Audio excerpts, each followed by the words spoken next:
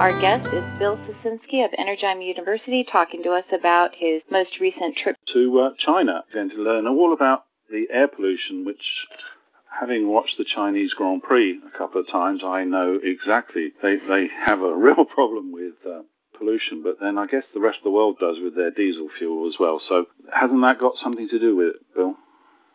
Well, with China, they just have so much industry at this point, and they're so productive in terms of their economics. They make everything for the world, such that they have to provide that power, and most of their power comes from coal, which is really a dirty fuel source, and it's very difficult to deal with and clean it up and scrub it, and it's expensive, such that hasn't been something that they've been concerned about to this point.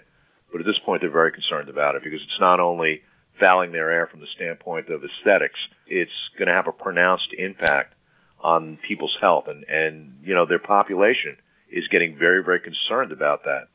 And that's really where we are. One of the things that was pointed out, there's for people in the West who aren't aware, PM 2.5, which means particulate matter 2.5, 2.5 being the size, microns, is a type of pollutant that gets into the atmosphere. And we have it in the United States, too, to, whatever degree we have, if you're in L.A. or, whatever other city where there's lots of cars and lots of people. That is a pollutant that's so fine that when you breathe, it goes directly through your nasal passages into your bloodstream. And, this potentially will, over time, create lung cancer, emphysema, heart disease, all of the related illnesses and maladies that come with air pollution that you would get from smoking a cigarette. So when you're in certain cities in China, the pollution is very, very similar to many of the cities that we had in the West during the Industrial Revolution at the very, very beginning. Places like Pittsburgh in the United States, or, places that the air was just thick with coal dust. It's not a healthy thing, and they know that. So they're looking at this point at every conceivable technology that they can employ to start cleaning up the air. Because when the air clears in China, it's a spectacularly beautiful country. And I think people realize that, and they recognize what they've lost a lot of. Because it does clear out, and you do have nice weather, every 3 or 4 times a month. But for the rest of the time, the air is gray. It's overcast. When you see the sun, it's a dull orange figure off in the distance, and there are no clouds, but there's just so much pollution. They're sensitive to it, and they want to solve the problem. So is Energym, that's part of your goal then, is to answer issues like that, provide solutions for them that are very doable and easily installed and set in motion? I don't know if there's an easily installed solution for a lot of what it is they're asking us.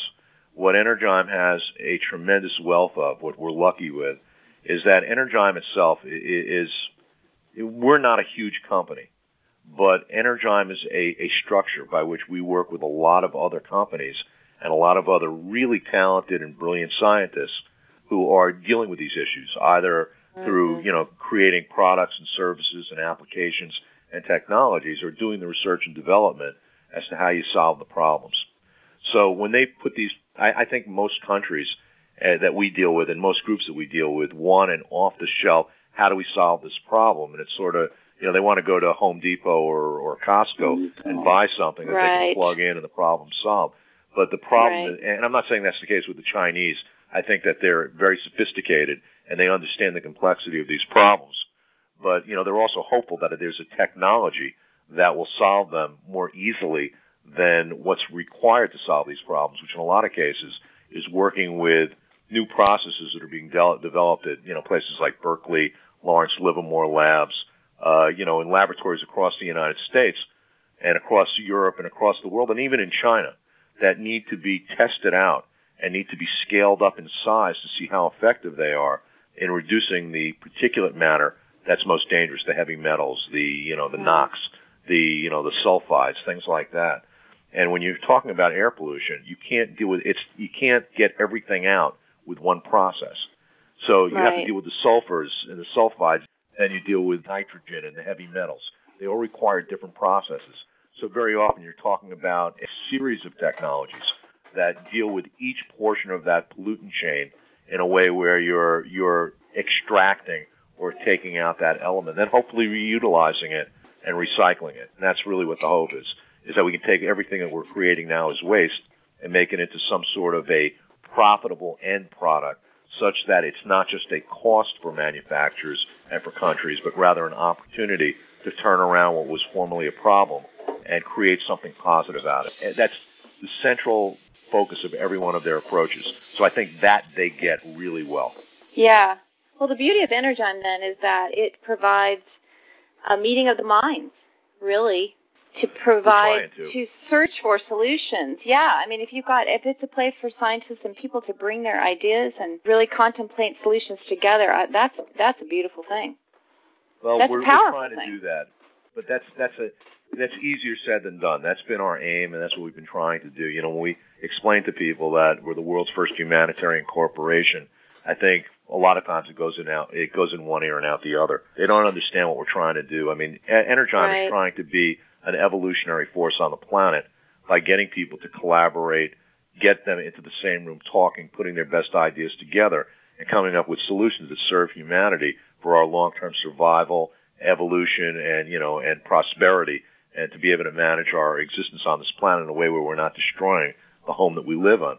The real problem comes down in 20 different ways, but generally comes down to the fact that people, are self-interested. And that self-interest could be reflected in economics and wanting larger shares and wanting disproportionate shares of what it is that they're contributing, or it can be a matter of ego that they need to get the credit for something that requires a team approach. And you wouldn't think that would be that big an issue, but to me, particularly in the West, that's a huge issue. Yeah. Because a lot of these people that we deal with are so talented and so brilliant, and they've spent a lifetime creating the science behind the technologies and the applications that they've developed. When they're asked to participate as part of a team, we have been conditioned to be individuals. The West conditions us to think individually. And that it's had a very positive aspect in the fact that so much creativity and so much forward thinking has occurred because of that. But then when we start to work together, you look at the Chinese model and you recognize that they're much superior in that level. And they've got that down. And if they can make the changes so that they can open up their minds or get the technology that they need and embrace some of this creative change that we have in the West, then I think that they're evolving at a more pragmatic pathway than we are right now. Because we can't seem to get past that other stumbling block. They're trying at least. And I have to respect that. Yeah. Bill, you mentioned a couple times that if China doesn't get it right, there's huge implications for the entire rest of the planet. So can you elaborate on that a little bit? China right now creates about twice the amount of fossil fuels, more than twice the amount, than the United States, which is the second leading producer of fossil fuels in the world. You've got countries like India and Indonesia, which aren't nearly as industrial as China, which create probably much worse pollution on a more limited scale, because of China's immense size, huge population, which is, over, I think approaching 1.3 billion people shortly, that their impact in a society where, they have been, the West has a very, very seductive lifestyle. The United States for years, even through communist countries has promoted a very seductive lifestyle of comfortable living, large apartments or houses, nice cars, weekend places. People have boats. People have jet skis. We live an opulent life in the West. And that's what we see on TV. That's the way, and that's a very seductive lifestyle. So now you're talking about a country that's 330 million people in the United States, and you're talking about a society now that's getting the economic wealth that is allowing them to match that lifestyle. And we simply don't have the resources on the planet to support that. Now, Chinese scientists understand that, but it's not just the amount of consumables, of raw resources, of the metals, and all of the supportive infrastructure that's required for that, but, it's also its impact on how we manage all of those waste streams in a way where we're not totally overwhelming the delicate balance of our environment. And right now we're losing. So the Chinese are trying to address that, and I think I'm not going to say they're desperate. They are determined, and I'm really hopeful. I'd love, we're trying to be a part of that process, because if it's going to start on this planet, we're going to turn this around, and we're going to start winning this battle. Because right now we're being defeated. We're losing this battle all over the world. For everything that you hear on TV about, a new technology or a great green project and stuff like that, our environment is being decimated, and it's being decimated at an increasingly non-sustainable rate, to the point where things are going to be horrendous by mid-century, and the impacts are going to be, on a sci-fi level if we don't reverse this, and it has to happen immediately. I think the Chinese get that. If they're to take the lead on it, the West is losing out on a huge opportunity, because they're going to both take the lead, and by doing that, they're going to have the sustainable economic base that's going to allow them to dominate 21st century economics. That's my guess.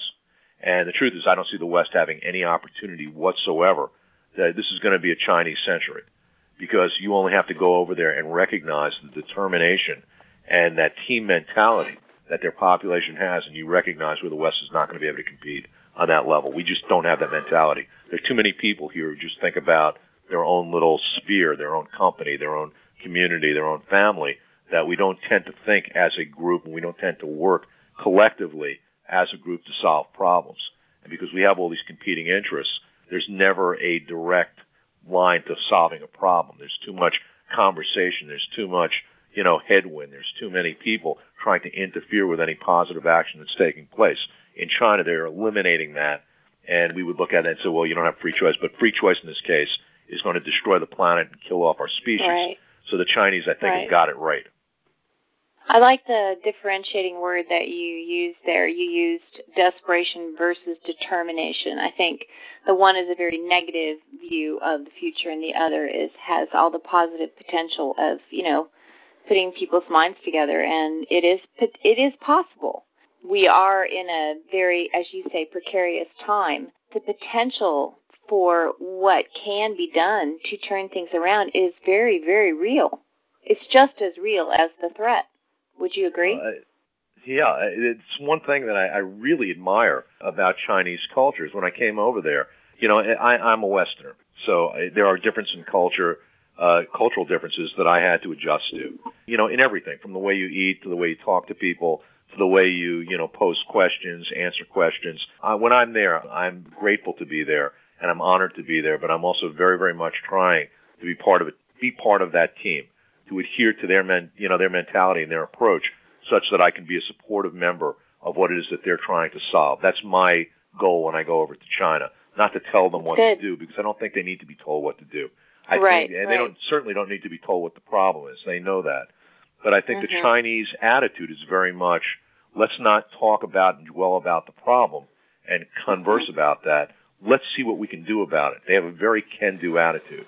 That's why they built the Great Wall of China. That's why they can build cities with incredible infrastructure built on a scale that's hard to imagine. I was in a bullet train station in Zhangzhou that the clear span all of the passengers wait before they embark on their trains in the central area was large enough that you could have put 3 football stadiums, American football stadiums, side by side without a central supportive beam in the entire building.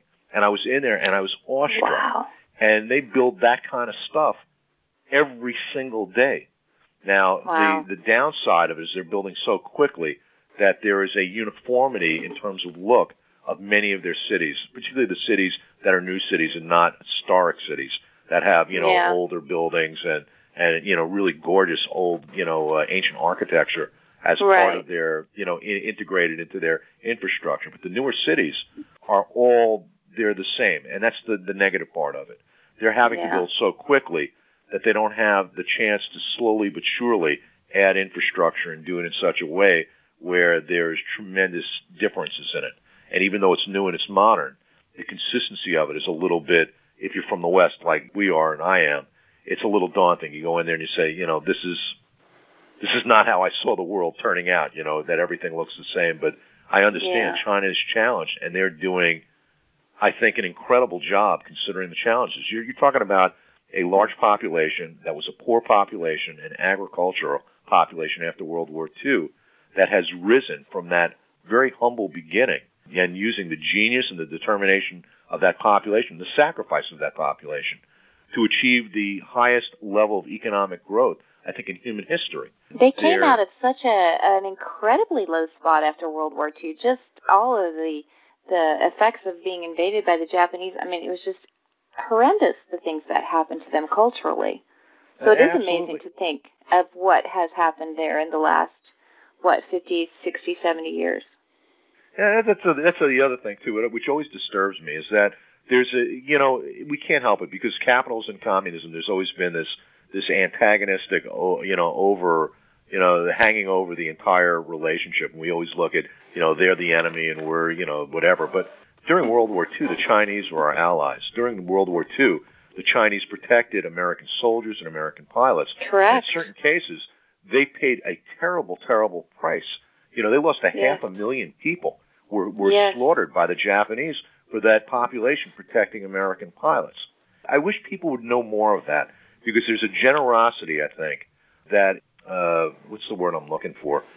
There is a sense of respect, generosity, and togetherness that, and it's different from the West, but that you get from the Chinese, that I really enjoy when I'm there.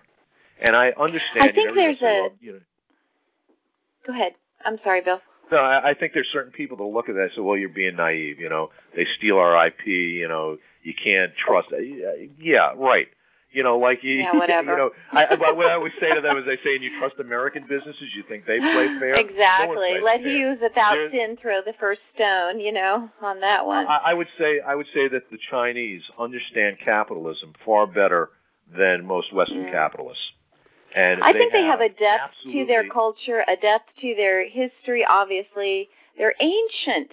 I mean, there is so much wisdom and wealth there that they have to offer. I think it's a beautiful thing that there can be a combination of the West and the East right there. I hope that all your endeavors will, come to a real positive fruition. I would love to see that, they embrace what you have to offer, and then you'll be the richer for it, and so will they, because you'll learn things I'm sure you already have, things you didn't expect to take from meeting with them. Certainly. It was every day I was there was a learning experience. I will say this.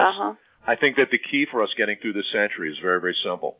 The United States and China need to become much, much closer aligned in their efforts, and they need to be working together. And all of the underpinnings of competition, negative competition, the stealing, the hacking, all that stuff needs to disappear, and a level of trust needs to be increased in order for the two cultures to start working together. We cannot exist, and we will not make it without China, and that is exactly the same in reverse. We are tied together at the hip. We are dependent on each other for our survival at this standpoint, and the rest of the world is dependent on us figuring that relationship out and figuring that out quickly.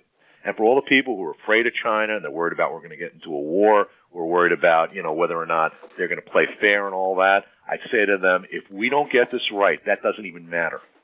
Exactly. It's going to becomes a mute issue. Kids, we're just trying to survive here. We're going to be arguing over the last remaining food as our population starve to death. And granted, the Chinese population will starve to death before ours. But we're going to starve to death also. It's not going to be, they're not going down alone in this process, because once food production is destroyed on a global level, it'll impact everybody, and it'll impact us very, very heavily in North America as well. Fascinating. Here's something that's really interesting. I back in the 70s when I was at school, I guess that makes me a little bit of an old fogey. I remember there was a leader in China called Mao Zedong, wasn't it? And he had a little book called The Little Red Book. And we were given a copy of The Little Red Book. But I believe it was banned over here. But it was a fascinating little book. And I can understand the structure in China now, a lot since this conversation. And it begs the question, whilst they're not particularly religious, I can understand now why the Pope has come out and tried to say, look, all you Catholics, it's time for us to participate. And really what you need are large groups of population understanding that they need to follow a leader to do what we need to do. Because if you keep having these arguments, as appears here, that, there's what climate change, when it's obvious, you're never going to get on board the bus. Yeah, or in this case, the bullet train.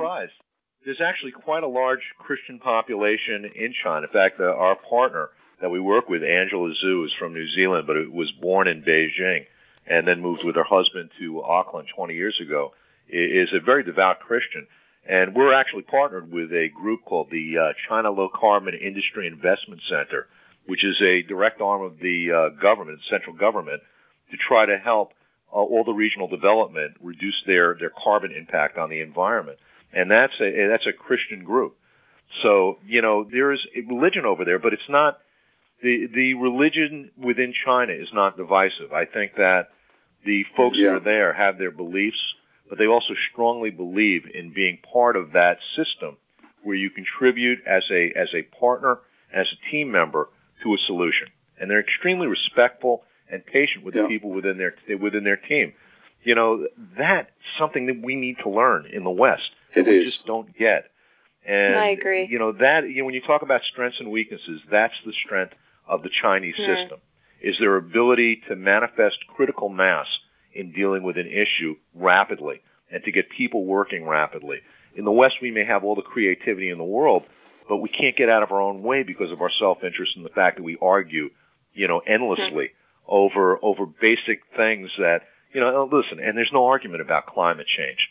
There may be an argument, a public argument, but all the people who are arguing against it are arguing against it because of the economic impact that they're fearful of if these changes are made that are going to impact their carbon-based, production or their food production or things that they're worried about. You talk about the oil industry shouldn't be our enemy. Okay, the Arab Emirates, the World Bank, which is highly invested in this carbon-based, energy system, they're all in on carbon-based fuel. So it's very, very difficult for them to make the changes that they need to make. But we should not be at war with them. What we should be doing is we should be putting every effort forward to try to figure out ways for them to utilize those resources in plastic manufacturing, for make changeovers societally so that these guys can still be very, very productive, make a tremendous amount of money so that they're not worried about making those changes, but so that they don't have to actively fight, climate change, with scientists that they hire to say that the sky's not falling when the sky is falling. That's the problem. We haven't addressed them, and that's the issue. Everybody wants to address climate and our problem with resources from a political standpoint, and that's true that plays a real part in it. But unless we deal with it from the major stakeholders who control the economy, who control economic development around the world, and really give them a plausible economic out, a way for them to make that transition such that they don't have to keep denying scientific fact and scientific, warnings about what we're doing to our environment. If we don't get that right quickly, we're doomed. There's no two ways about it. And I know people look at me and say, well, it's not that bad. This guy is being an extremist. Things aren't that terrible. They are that terrible. We have very little time left. By mid-century, this will have everything that we're fearful of, that we're worried about, will have hit the fan. And it will either have made the adjustments within the next 20 years or it's over. In closing, yes? Would you please provide our listeners with some contact information for yourself in regard to Energym University? Would you give us the website and, so forth? Well, the website, thank you, is I believe, hang on one second, I feel terrible. It's Energym University. You can look it up online and get the website. If anybody would like to get in touch with me directly, write me an email, complain, call me a crazy person, I'm fine with that. And my direct email is bill@energym.com. I'm always happy to get emails. I respond to most of them. I'm very busy, but I try to respond to anybody who's interested in having a conversation with me or who wants material or anything like that. I'm generally available to send that out, and I love hearing from people. Okay. Are there any publications that people could subscribe to, any blogs or anything like that? Would that all be on the website? We're starting to, Energym University is going to have a very, very active blog. I've also just completed a book, The World We Leave Our Children, which I'm trying to get published still. I sent it out to publishers about 2 months ago, and I completed it, and I completed my re-edit, and still have not found the publisher for it. But basically, that's a book that spells out what the challenges are that we're facing this coming century, and really what's available for us in terms of solutions and the issues that we have to overcome, in terms of working with each other, and the real issues as to why we're being ineffective in our response to solving our problems of mismanaging our resources and diminishing, the health of our environment. So if we have any publishers listening, we want them to get in touch with you. Absolutely. ASAP. Hey, Bill, always a pleasure. I think I can speak for Chris on this behalf, although I'm sure he's going to jump in here and just tell you how much we enjoy always speaking with you. It's just, I just sit here and I just take it all in. I just can't hear enough, actually. I really enjoy it. It's a great pleasure, and I'm always very, very happy when you guys ask me to be a guest and to put in my 50 cents. It's a little bit hey, I got to ask you, so what's next? Is it just going to be, is China pretty much, that's your focus is what it sounds like? We're putting out quite a few proposals right now to a lot of different members.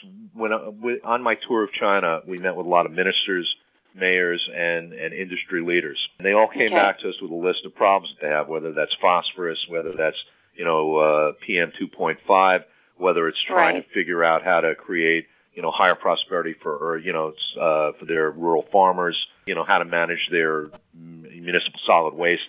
There's a list. There's probably about 20 things that I came back with. So right now what I'm doing is we're talking to all of our assets, all of the people that we know, and asking them, how would you solve this problem? What technology is available? What are you working on? We're going to Brookhaven Laboratories. We're going to Lawrence Livermore. We're trying to get some of our best ideas in front of them, whether they're just at the research and development stage, whether they're at a prototype stage, or where we actually have ongoing technologies that can be employed by the Chinese. And they're looking at it. They're evaluating it. And I think they're going to make the decisions that they think are smart decisions. So basically this interview that we're just concluding today, this was Star Wars, and so we'll get in touch with you for the Jedi Strikes Back. That'll be coming up. I hope we have that. I hope we have that. I hope that we're working in China. Anyway, thank you so much, guys. All right, you take care. Thank you, guys. Thanks, Bill. Okay, bye-bye. Wonderful day. Bye. Thanks. Bye.